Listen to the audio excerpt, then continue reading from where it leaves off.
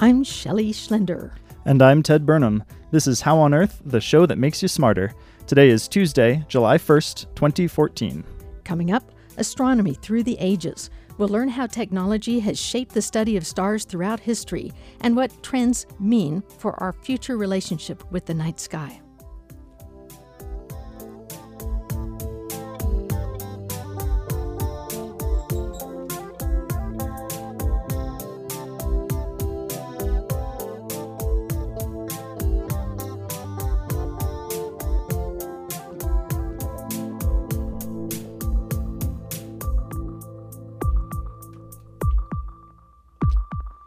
We begin with a look at some of the recent news in science. Next time you're gambling or playing the stock market and you think you're on a winning streak, don't look to a monkey to bring you back down to earth.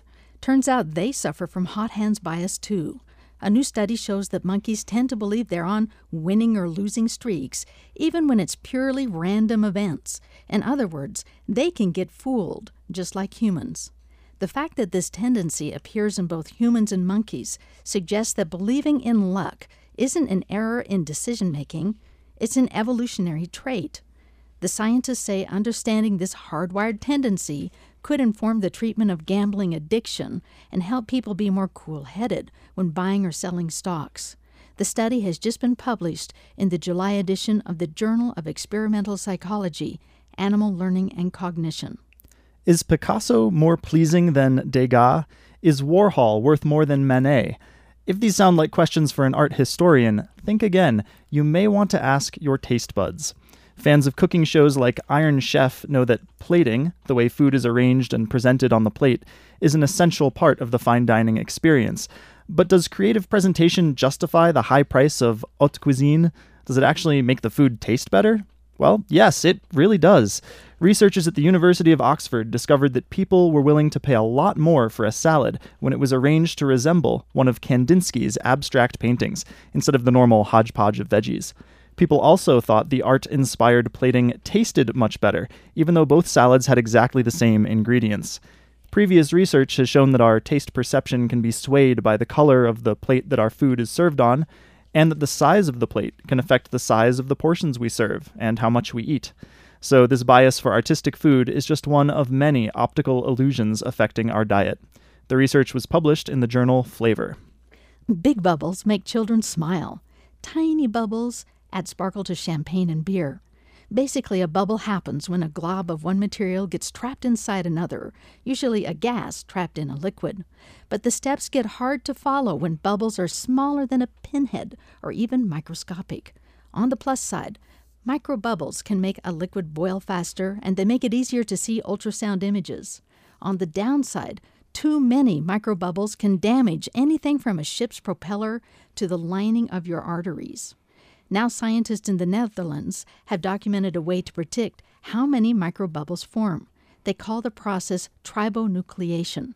Tri stands for 3. To make tiny bubbles takes 3 layers, a top surface, a bottom, and a liquid in the middle. Gently rubbing these 3 layers together, and the scientists do stress gently, seems to produce the most bubbles. Temperature, texture, and materials matter too. The scientists believe their new recipe for controlling microbubbles will benefit industry and health. Find out more in this week's Proceedings of the National Academies of Sciences.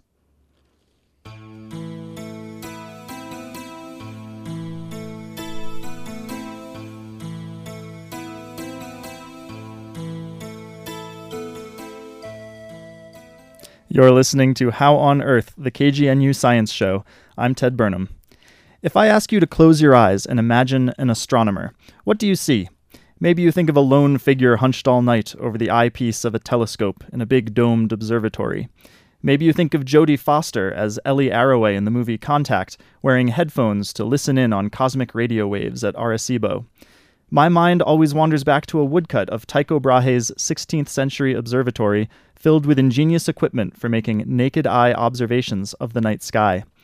But do any of these idyllic images actually resemble the life of an astronomer today? And how are new technologies and big data changing the way we study stars today and in years to come? Here to discuss those questions are Dr. John Bally, a professor of astronomy at the University of Colorado, and Dr. Seth Hornstein, director of the Summers-Bosch Observatory on the CU campus. Welcome to both of you. Thanks for having us. Thank you. So, how accurate were those images? Let's start with that. John Bally, where do you spend your workday? Well, mostly in the office, or even operating telescopes remotely from my kitchen. Well, we live in a remarkable time because with computers and sensors, we operate instruments remotely in space, but we don't have to be at the eyepiece or in the dome anymore. And you do it through a laptop at the kitchen table? Oftentimes, yes. And Seth, where do you spend your time? Well, like John said, mostly in my office. I focus on teaching at the university, but also as a director of the observatory, I spend my time over at the observatory, and we have more old-fashioned, you might say, telescopes. We have a few telescopes that we use for our classes, and so I spend my time over there working on those. And those are operated more directly, sitting in front of the telescope, usually still connected to a computer, but at the telescope itself. So those images, some of them aren't entirely inaccurate, but computers have come to play such a big role, and this phrase "big data astronomy" is something that seems to have come up in the last couple decades. So we want to talk about that relationship between technology and astronomy through the ages, and of course, astronomy is as old as humanity. Just about. We've always been interested in looking up, right? Exactly. So if we go back to archaeological sites, we see pyramids and temples that are sort of arranged to mark the solstice, like Stonehenge is in England, or even some sites in Egypt. What else do we know about those earliest astronomical attempts? Well, of course, the stars were fundamental for calendar keeping and figuring out when to plant crops. We were much more in tune to the cycles of the night sky in ancient times. We used it to time our crops and when winter is coming and the seasons. And we were aware of things, but all of our knowledge came to us just through our naked eyes. We had no instruments other than the human eye. And that situation, sorry, Seth, did you have something? Well, I was going to say that, as they say, necessity is the mother of invention. And if you need it to survive, if your plants are going to die if you don't plant at the right time, you'll figure out how the stars work and how the stars and seasons and moon phases can tell you about what's coming up in terms of seasons and things of that sort. Mm-hmm. And of course, there's been a number of advances in technology over the centuries. The invention of telescopes in the 1600s, that was the first time that we were able to do more than naked eye observations, isn't it? Yeah, that actually allowed Galileo and others to really make accurate measurements of the skies. And so then they were able to refine positions of planets and things of that sort. Well, of course, it led to a realization that there's vastly more to the sky than we had ever thought. We discovered the moons of Jupiter. We saw that the Milky Way consists of millions of stars. We discovered the phases of Venus, even the rings of Saturn. And so we realized that the cosmos was a much more intricate place. Even in the very beginning, that helped us identify our position, with the heliocentric, the sun-centered, versus the geocentric, and the idea that making observations of the sky could kind of tell us our place in the universe, in the solar system, that sort of thing. It also ushered in a revolution in the sense that we came to understand the laws of mechanics and gravity. We were able to predict for the first time the motions of planets and heavenly bodies in the solar system. And that led to many other advances. Can you give an example? Maybe something from the stars affecting life here on Earth? Well, of course, navigation was a huge issue, the determination of longitude in the 16th, 17th, 18th centuries. Early on, it was realized that the moons of Jupiter, for example, could be used as absolute clocks to determine a fixed timestamp.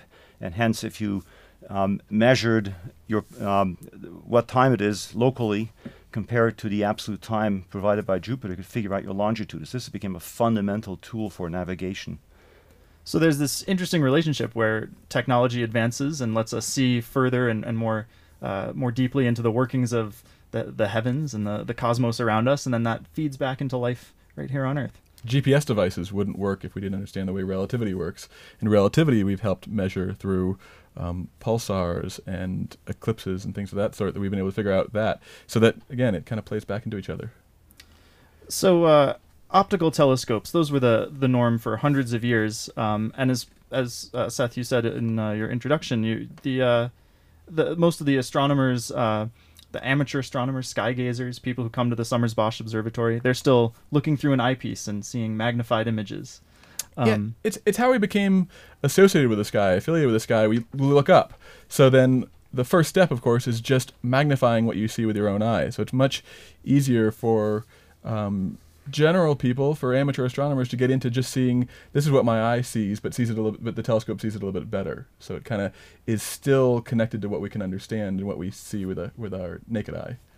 How do people respond when they look through a telescope, maybe for the first time, and see things? What are some of the reactions you get? There's always oohs and ahs. Being able to see the craters on the moon. And we've seen, again, it's kind of this thing where we've seen the craters on the moon with the naked eye, but when you see them close up with a telescope and you can actually see the shadows, you can see the peaks inside the crater. I think one of my favorite things to show people is to look at Saturn. Everybody always swears that the Saturn is a sticker that we've placed on the telescope because it looks fake. It doesn't look round, and it looks like this little image with rings, but it's the first time where you can actually see something that's not familiar. It's not the moon or the earth or the sun. It's very awe-inspiring, I think. It's alien in a way. Yes. Even though it's still right here in our cosmic neighborhood. So optical telescopes, they don't exactly magnify, right? I mean, they sort of magnify, but they're also collecting light. That's the main function, is to collect light as much as possible so you can see fainter and fainter objects. Mm-hmm. And so it enhances our vision, but it's still basically limited to what we can see through the telescope, right? It's limited to visual light. Correct. Yes. It's just a improved. Another thing it does is it gives us a little better angular resolution, so we can see finer details than we can with our eye. But it's still effectively what we see with the eye. Yeah, and of course, in the 20th century, we've undergone an absolute revolution in technology, and since the 1960s, we've had, for the first time in human history, access to the entire spectrum. This is because we've launched spacecraft and telescopes into space to get above the interfering effects of the Earth's atmosphere, and also because of the rise of our electronics technology, we've developed sensors that work throughout the spectrum, from gamma rays all the way up to radio waves. And so I would say we are in a fortunate position. We are the first generation in human history to actually see the universe for what it really is. And it's ushering in an absolute revolution in understanding of the cosmos. And that's a trend that's been going on, as you said, since the 60s, at least. That's right. So these other telescopes, radio waves, infrared light, X-rays, gamma rays, how have they changed the way that we actually look at the sky? What are we looking for that we couldn't see before? Different objects give off light in different wavelengths, and so we can see different properties. We can see different chemicals that might emit outside of the visible wavelength.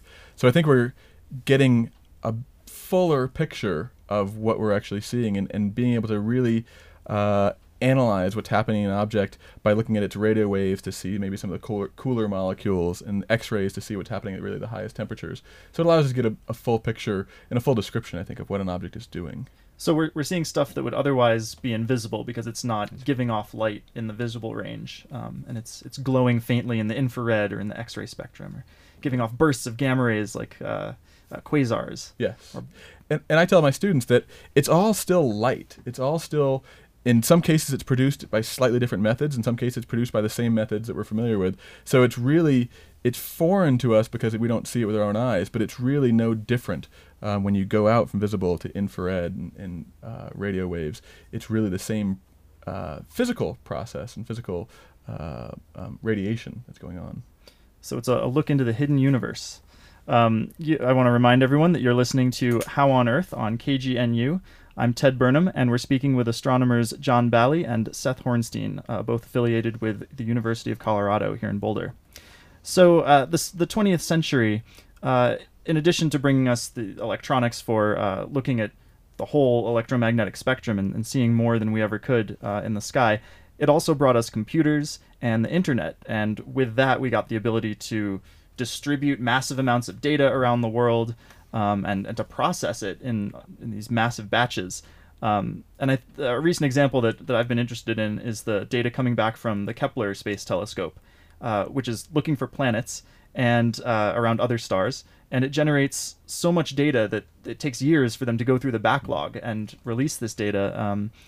So does this really put us in the era of big data astronomy? Is that an accurate way to talk about some of the trends going on? I think so. I think we're no longer limited. Technology is still improving and allowing us to make better telescopes, but really, Moore's law is coming into play. We can build bigger and bigger detectors, and so we can gather more and more information. So yes, we're coming to a point where we are no longer limited, even though the quantity of data we're creating is huge. We're not actually limited by storage capacity. We're limited by processing ability, and there's just so much data there that how do you deal with all of that? And I would say we're limited by brain power, or the lack thereof. I mean, we have well over 24 space telescopes operating now in various wavebands, all the way from X-rays, such as the Chandra X-ray Observatory. The Herschel Space Observatory in the sub-millimeter just finished its mission. We have each one of these missions has returned an enormous amount of data, and to put it all together, to analyze it, to tell us what does this tell us about the cosmos and the processes within it, is an increasingly daunting task, and we need more brain power to help us analyze the volumes. And one of the things that I'm fascinated with in modern astronomy and science, as John's pointing out, we need more brain power. And so there's this new revolution called citizen science, where it's no longer restricted to just astronomers doing the science. We've realized that a lot of the stuff that's going on you can do with minimal training. And so there's a website called Galaxy Zoo, where they realized they had millions of galaxies in the data. And you didn't need a PhD to be able to analyze it. You need to be able to see, is this a spiral or is this a blob or is this something in between? And so their first data release was, let's just create a website where people can log on, and they made it you could earn badges and you could earn points. And so it became kind of a game and a competition where all the people were doing was going through and saying spiral, spiral, elliptical, irregular, spiral, elliptical, and they could classify various galaxies. And it became remarkably successful. They thought it would take years to go through the first data set, and I think they went through it in the first week or so. Wow. Yeah, and it's an interesting message here, because people for years have tried to write automated computer programs to classify galaxies and other objects. And it turns out that's an extremely difficult task. The human brain is much more adept than any computer program at recognizing patterns. And so citizen scientists who have no formal training actually turn out to be better than any known computer program for classifying galaxies and other kinds of objects we get from massive data sets. I think one of the first directions that we started doing was we need more and more computers, and we thought that computers just increasing computer power was going to solve the problem. But then we realized that computers can't do everything. As John's saying, the human eye can really determine differences much better than you can write a code to do it. So I think citizen science is going to continue to be very important as we get these large data sets that you can't just feed through a computer, that you need to have some sort of discriminating eye looking at to separate or classify. And by the way, just to put this in another context, I think in astronomy we are undergoing an era that's similar to the great voyages of discovery of Columbus, etc. Back in the 1600s, we discovered the continents and the planets. We mapped the world. Today we are mapping the cosmos. So we have a question here that you've kind of answered, I think, but big data astronomy, it doesn't just make numbers, right? Because you're talking about showing people pictures, and we have more pictures than we can get the computers to look at, or the computers can't see things that we can see.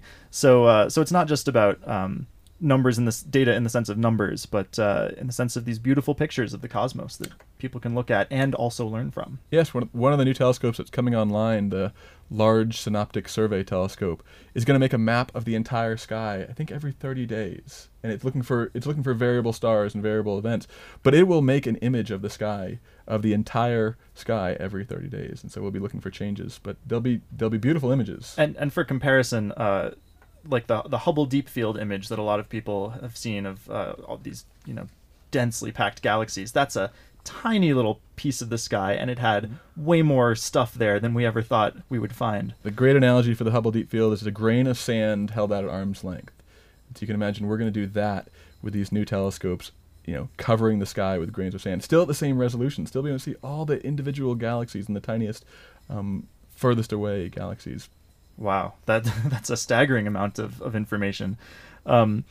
So what I like about this big data sort of research opportunity is that not only does it get people involved, it's the way that it sort of parallels trends that are happening in politics and in society, where we have social media, we have we've got positive trends like social media bringing people together, allowing people to collaborate on projects.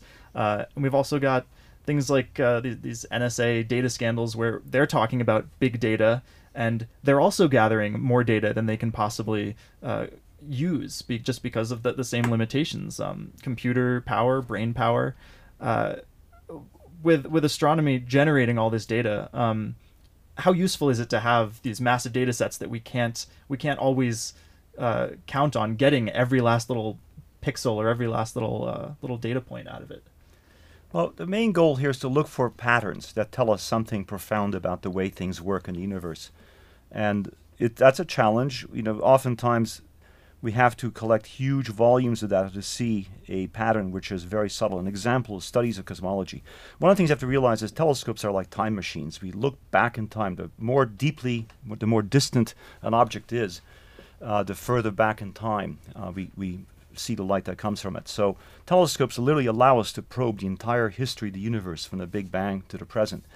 To understand what this data is telling us, though, often requires enormously difficult, time-consuming, and voluminous measurements. An example is the cosmology studies that have been recently emerging and telling us about the earliest seconds of the Big Bang. The data is very noise-limited. The signals are faint. And so you have to collect huge volumes and sort through all that information to get at a few nuggets. But we are looking for patterns. That is the key, pattern recognition. Which isn't really all too different than what the early astronomers did. They looked for patterns in the sky. They would look for, well, all these stars seem to be in the same place, but this one quote-unquote star seems to move every night, and they discovered that was a planet. So really patterns, they're just not as obvious anymore. We're looking for the smaller patterns. We're looking for the smaller or the large statistics where we need to really count up 1,000 galaxies to be able to see if there's a pattern in those things. So I think we're still doing the same astronomy that's been done for hundreds or even thousands of years, but we're looking at finer and finer details to see them.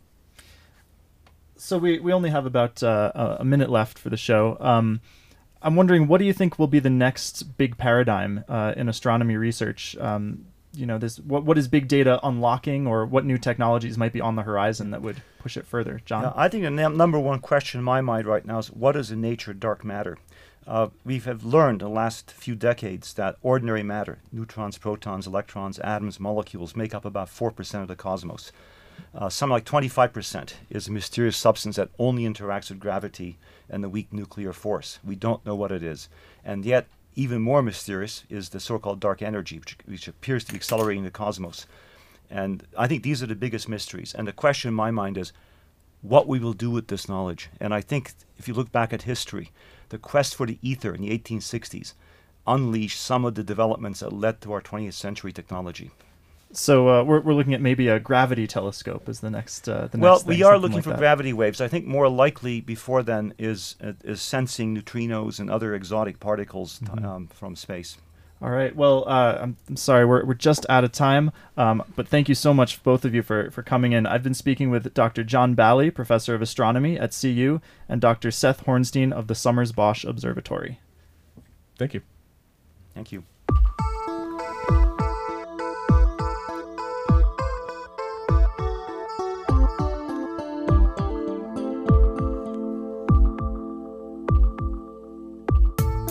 That's all for this edition of How on Earth. Our executive producer is Joel Parker. This week's show was produced by Ted Burnham. Additional contributions by Jane Palmer. The show was engineered by Shelley Schlender, and our theme music was written and produced by Josh Cutler. We had additional music today from Edward Artemiev. Visit our website at howonearthradio.org to find past episodes, extended interviews, and you can subscribe to our podcast through iTunes and follow us on Facebook and Twitter. Questions or comments? Call the KGNU comment line at 303-447-9911. For How on Earth, the KGNU Science Show, I'm Ted Burnham. And I'm Shelley Schlender.